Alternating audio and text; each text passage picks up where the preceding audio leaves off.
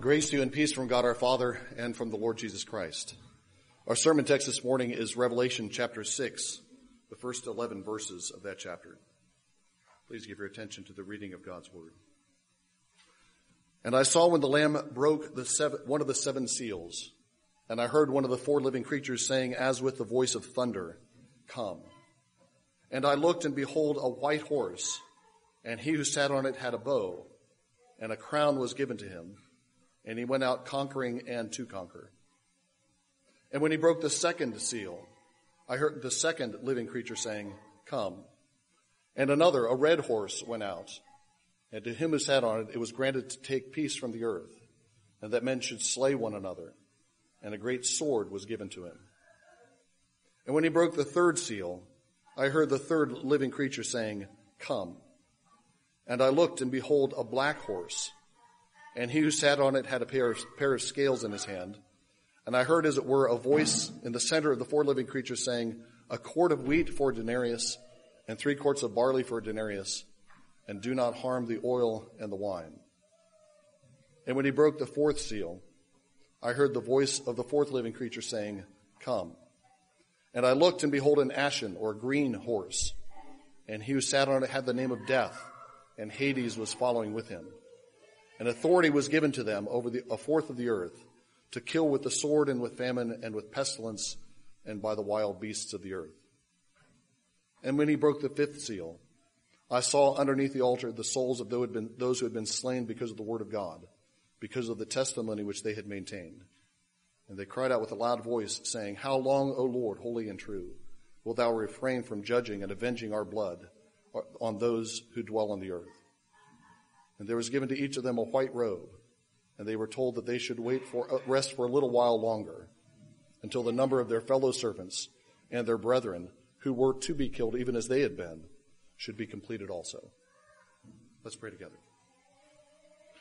Almighty God, our Father, we thank you for this revelation of Jesus Christ, for this revelation of your work in history. We pray that you would give us eyes to see, that you would guide us by your Spirit as we seek to understand these things today. In Jesus' name, amen. First things first, I'm going to ask someone to do me a favor and get me a glass of water. Who can get a glass of water for the preacher? Who'll get a preacher's reward? All right, Brian, thank you.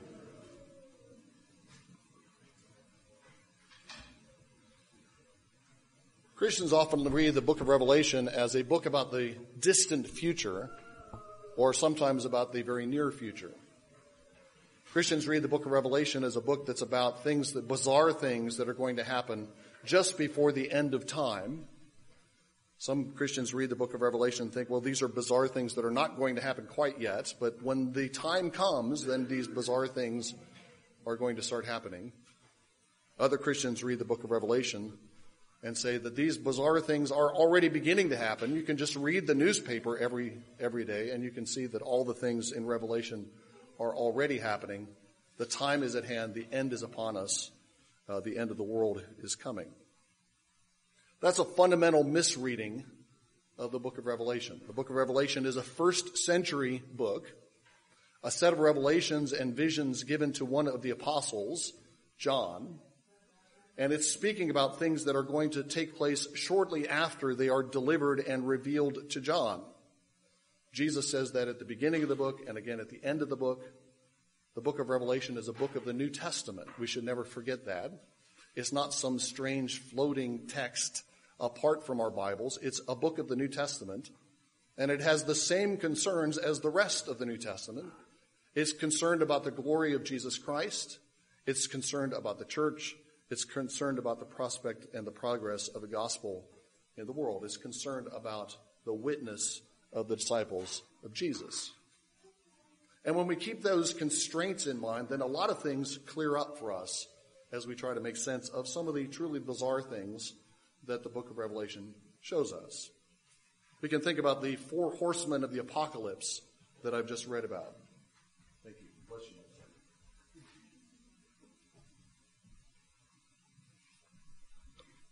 These are indeed the 4 horsemen of the apocalypse, because they are 4 horsemen, and they are in a book called the Apocalypse. So they are the 4 horsemen of the apocalypse. That's a perfectly good designation for these horsemen. But usually the four horsemen of the apocalypse is understood to mean these are things that are about to happen. They're going to happen shortly before the end. When we see these things happening, when we see wars and rumors of wars, when we see famines, when we see earthquake and pestilence and all kinds of natural and political evils occurring, then we know that the end is nigh. And that, again, is simply a misreading, not only of this passage, I think it's a misreading of what the New Testament teaches about the coming end that is in view in the first century. The end that is in view among the apostles is not the end of the world, but the end of the old order. The idea that these four horsemen and these natural and political evils are a prelude to the end doesn't match what Jesus says in his own prophecy about the end. In all of the first three Gospels, Matthew, Mark, and Luke, Jesus predicts the end of something. He predicts the end of the current order of things. And when he talks about these kinds of signs, like wars and rumors of wars, famines, pestilence, he says these are not signs of the end. Nation will rise against nation. There will be wars and rumors of war. This is not the end. Stay calm. There'll be famines in various places. This is not the end. This is the beginning of birth pangs. Even within the scope of the first century prophecies, these are not signs of the end. These are things that this is the beginning of the shaking of the world. This is the beginning of the collapse of the old order. These are not signs of the end of the world, of the end of that world, the end of the world as they knew it. If you remember the last time I preached on Revelation, the end of the world as they knew it is what's coming, but these are not signs of the end. Well, what are they? What are these four horsemen supposed to represent? We should read Revelation as if it were written in sequence. We should read it as if it were a book, which it is, with a natural flow of events. What has just happened just before these four horsemen are revealed? What's happened is that John has been caught up into heaven. John sees a worship service going on. He enters into the angelic liturgy. There are cherubim that are worshiping. There are ancient ones called elders who are sitting on thrones. They're worshiping. And John is able to observe this worship service perpetually going on in heaven. But there's something wrong in heaven. There's something that is not as it should be. Heaven, as I pointed out several months ago when I last preached, a couple months ago, heaven has a history. Things change in heaven. And one of the things, the thing that's wrong in heaven is that there's a book that's sealed and closed, and there's no one in heaven or earth or under the sea who's able to open it. The book is at the right hand of the one on the throne. It's sealed up, and whatever this book contains, it contains things that you want to have unsealed, you want to have unleashed on the world. And as long as the book is sealed up, these things are not going to be unleashed. God's promises and the prophecies of his kingdom are not going to be realized as long as this book stays closed. It's sealed and closed, and there is no one in heaven or earth or under the sea who can open it.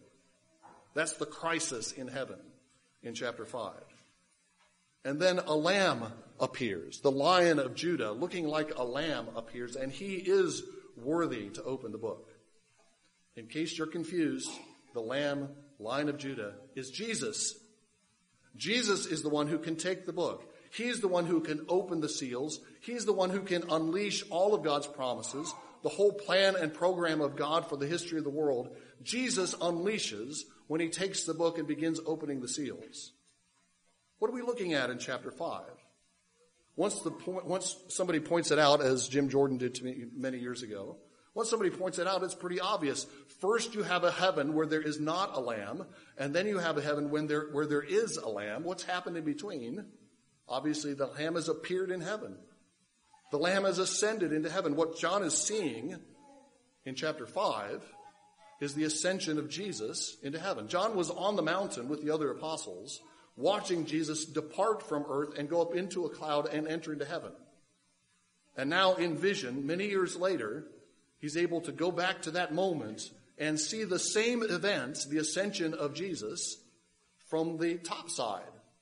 He sees the Lamb appear in heaven, and he sees what happens when the Lamb appears. The Lamb appears and he receives the book and he begins to open it. Whatever is going on in chapter 6, whatever these horsemen represent, is something that follows on the ascension of Jesus. That means they're not signs of the end. They're signs of the enthronement and the exaltation of the Lamb. What might that be? What is the sign that the Lamb is enthroned and exalted in heaven? When Jesus goes up into heaven, what comes out of heaven almost immediately? Remember, the book of Revelation is a book of the New Testament.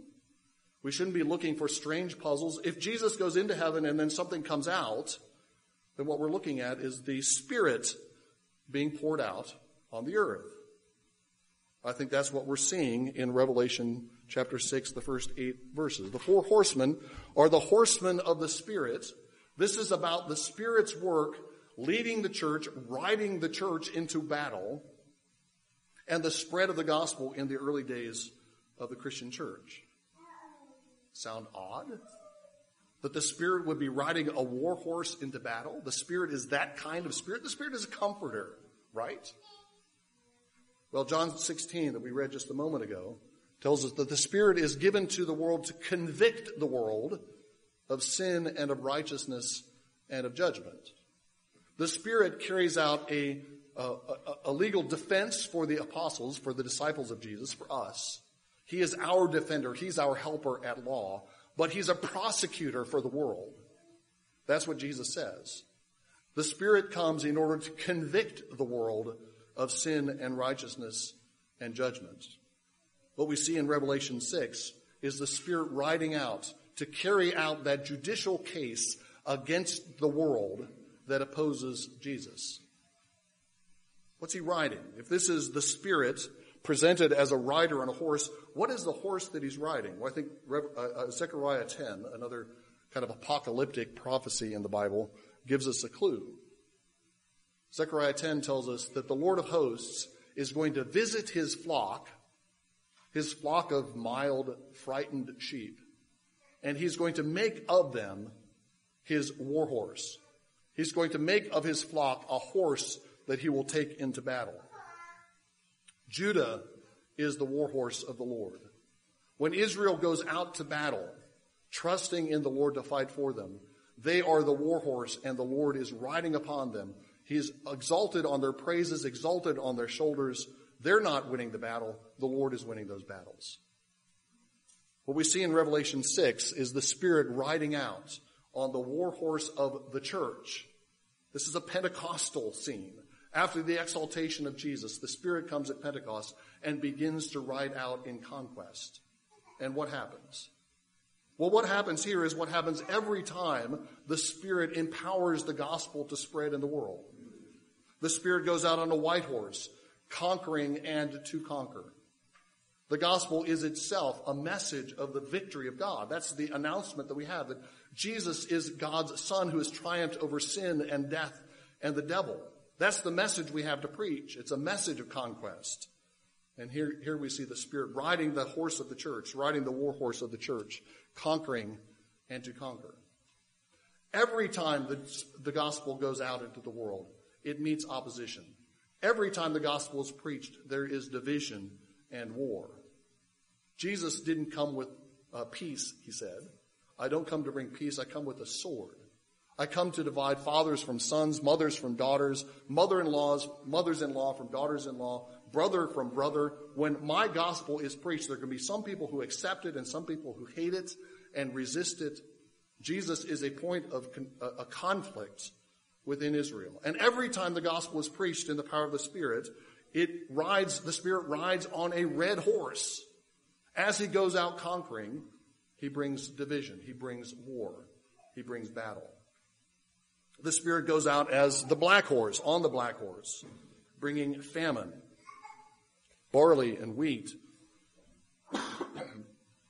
barley and wheat are so rare, so scarce, that it takes a day's wages to get or a week's wages to get a quart of wheat or 3 quarts of barley. Prices are rising because the supply of wheat and barley has been depleted. But it's not a complete famine. Notice in verse 6, there's a famine of wheat and barley, but the oil and the wine are left untouched. There's no depletion of the oil and the wine. There's a depletion of the wheat and the barley. There's a partial famine. There's a famine on some people who depend on barley and wheat. Those who have oil on their heads and who drink wine are prospering. They are left untouched by the famine. Whenever the Spirit goes out, he goes out conquering. He goes out dividing even within families.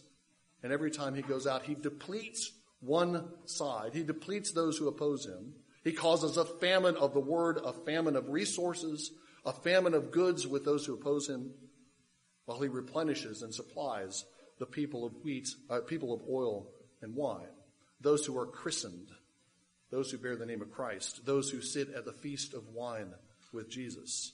They're untouched by the famine. And when the Spirit goes out, he brings death. Does that seem shocking? Spirit is a spirit of life. Well, think back to the book of Judges. Think what happens when the Spirit clothes a judge. Somebody is going to get hurt as soon as the Spirit comes and clothes a judge. He clothes Gideon, and Gideon goes out and fights. He clothes Samson, and Samson kills something. He clothes Saul, and Saul goes out to battle against the Ammonites. Well, it's Old Testament. Spirit doesn't do that anymore. Now the Spirit is the Spirit of life, right?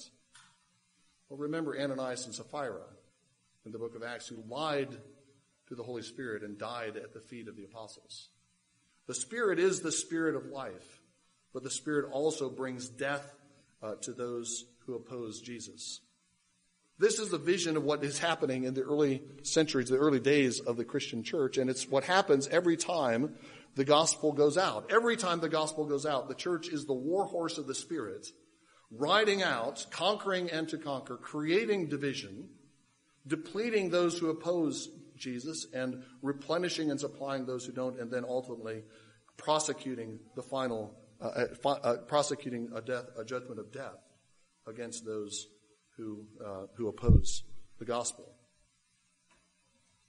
This is not the end of the world.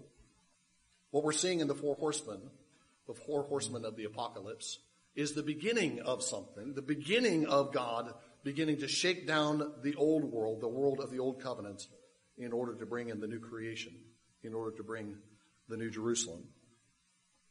It's not the end, but it is an ending. And the martyrs, the witnesses, the souls of those who gave testimony are aroused to hope by what's happening. The fifth seal is broken, and we see martyrs under the altar, the souls of the martyrs under the altar, where their blood has been spilled on the earth. And they see what's happening. They see that God is beginning to stir things up. They see that the Spirit has been unleashed by the Lamb, and that the Spirit is riding out, conquering and to conquer. And they hope that now, finally, after centuries of waiting, now they're going to be vindicated. Now their blood is going to be vindicated by judgment against their enemies. This is the first glimpse we get of the martyrs in the book of Revelation. The word martus in Greek simply means a witness, like a witness at law. When we have that word in Isaiah 43, our Old Testament lesson, you are my witnesses. God is summoning witnesses in his behalf. He's summoning witnesses who can testify against him. He's summoning a great court battle. All of them are martyrs in the literal sense of the Greek term. They are all witnesses. But in Revelation, witness begins to take on the connotations that the word martyr has for us. In the original Greek, martyr did not mean, a martus did not mean somebody who gave his life for his witness. But in Revelation, it begins to take on that connotation. A witness is somebody who doesn't love his life even to death. A witness is somebody who testifies to Jesus even in the face of threats of death. He testifies to Jesus even if a beast is telling him to worship idols. A witness is somebody who resists the seductions of the harlot and remains faithful to Jesus in the face of all these threats and seductions. And these witnesses have given their lives for the testimony to the Word of God, the testimony which they have maintained. They've given their witness in earlier centuries. And now that God is beginning to turn things over and beginning to stir things up by sending out the Spirit, now they think finally they're going to be vindicated. And the message they receive is on the one hand encouraging and on the other hand disappointing. The encouraging part is that they each are given a white robe. Verse 11. White is the color of heaven. White is the color that the ancient ones wear when they're participating in the worship service of heaven. White is the color of the saints once they ascend into heavenly places and join that heavenly liturgy. If they receive a white robe, that's a sign that they're being suited up to join in that heavenly liturgy. Someday they will ascend from the base of the altar and they will join the angels in heaven. But right now that's just a pledge. It's just a promise. Because they're given a white robe and then told they're going to have to wait a while longer. They're not going to be vindicated just yet. That's the disappointing part of the message. And the disappointment might turn to disbelief, to bewilderment, when they're given the reason why they have to wait a little while longer. They're told they have to wait until there are more martyrs. There aren't enough martyrs yet. They've spilled their blood at the base of the altar, but the trough at the base of the altar isn't yet filled. Excuse me. They have to wait until the number of their fellow servants and their brothers who are to be killed as they have been is also completed. More martyrs have to be made. More blood has to be shed before the vindication comes. That's what the beginning of chapter 6 is all about, the famous scene of the marking of the 144,000. Who were those 144,000? Remember, you should read Revelation in order. You've just seen the martyrs told, we're going to have more martyrs, and then you see 144,000 who are marked and sealed as priests and sacrifices for martyrdom. Those 144,000 are the additional martyrs that have to give their lives before the cup of the Amorites is filled up, before the sin of the Amorites is filled up and the final judgment comes. And this begins a thread that runs through the entirety of the book of Revelation. The martyrs themselves don't appear all that often. They appear here at the base of the altar. The 144,000 are marked for martyrdom. The 144,000 later appear on Mount Zion, standing with the Lamb on Mount Zion. After they're harvested, they're above the firmament. They're joining in the heavenly liturgy. And finally, at the end of Revelation, we see the martyrs on thrones, sitting and judging and ruling with Christ through the millennial era. They don't appear all that much, but the martyrs are central and essential to the story of Revelation. The book of Revelation is a book about the power of martyrdom. Everything turns on the willingness of witnesses to give their lives for Jesus. Martyr blood is what brings down the harlot Babylon. Martyr blood is poured out on the world. It's the final judgment that shakes the world and makes the city fall. The beast attacks the martyrs, but the beast is overcome by the martyrs who die at his hands. Martyr blood ends the world that they knew and makes way for a new world. The blood of the martyrs is the great weapon of the church in the book of Revelation. Witnesses who don't love life even to death. Witnesses willing to give their lives, to sacrifice everything for the sake of Jesus. And for the martyrs themselves, the whole storyline, the trajectory is always upward. They begin at the base of the altar here in Revelation 6. The next time we see them, they're at the top of a mountain. They've climbed up to Mount Zion. The next time we see them, they're above the firmament. Now they've entered into heaven. And then the last time we see them, they're not just in heaven, but they're on thrones. They're on the thrones that have been vacated by the ancient ones, by the angels. And they are ruling in the place of the angels. For a little while, they were lower than the angels. But now in Christ, by sharing in Jesus' sufferings, by sharing in his death, by shedding their own blood in union with Christ, they are exalted into heavenly places, and they reign with Christ for 1,000 years. The martyrs eliminate the old world. It's because of the faithful witness of the martyrs that the old world comes down. The martyrs themselves are constantly exalted until they are the ones that are ruling the creation. The Lord tells Israel, you are my witnesses. Jesus tells the disciples at the beginning of the book of Acts, you will be my witnesses in Jerusalem, Judea, and Samaria, and to the uttermost parts of the earth. We are all witnesses, and that means we are all martyrs. Not only in the original sense, we're all martyrs in the sense that we all have to bear witness to Jesus, but we're all martyrs in the more developed sense, that we all have to witness to Jesus even at the cost of loss. Few of us are going to have to face situations where we have to testify to Jesus or lose our lives. Few of us are going to get shed our blood like the martyrs in Revelation 6. But that doesn't mean we aren't martyrs. We are baptized into the faithful witness, Jesus Christ. Every Sunday we sit down at the Lord's table and we drink the blood of the faithful witness, and we're joined once again to his faithful witness, called once again to shed our blood as Jesus did. This won't necessarily take a dramatic form. It may take a very banal humdrum kind of form. We may be called to witness to Jesus in a way that we sacrifice our reputation. You kids may be called to sacrifice your reputation for being cool by witnessing for Jesus. You may have to sacrifice a promotion at work and an increase in your salary. You may have to sacrifice a job for faithful witness to Jesus. You might have to sacrifice your family. Some converts find, as Jesus told us, some converts find that their families are hostile to Jesus. They turn against them. You may lose everything, all your brothers and sisters, father and mother, because of your faithful witness to Jesus. We think in the United States that we've created a political system that's eliminated the need for martyrdom. Everybody can believe whatever they like, and it's all tolerated. It's all good. You can believe and practice just as you like. We believe that we have created a system that kind of falsifies the book of Revelation and the call to martyrdom. It's not true.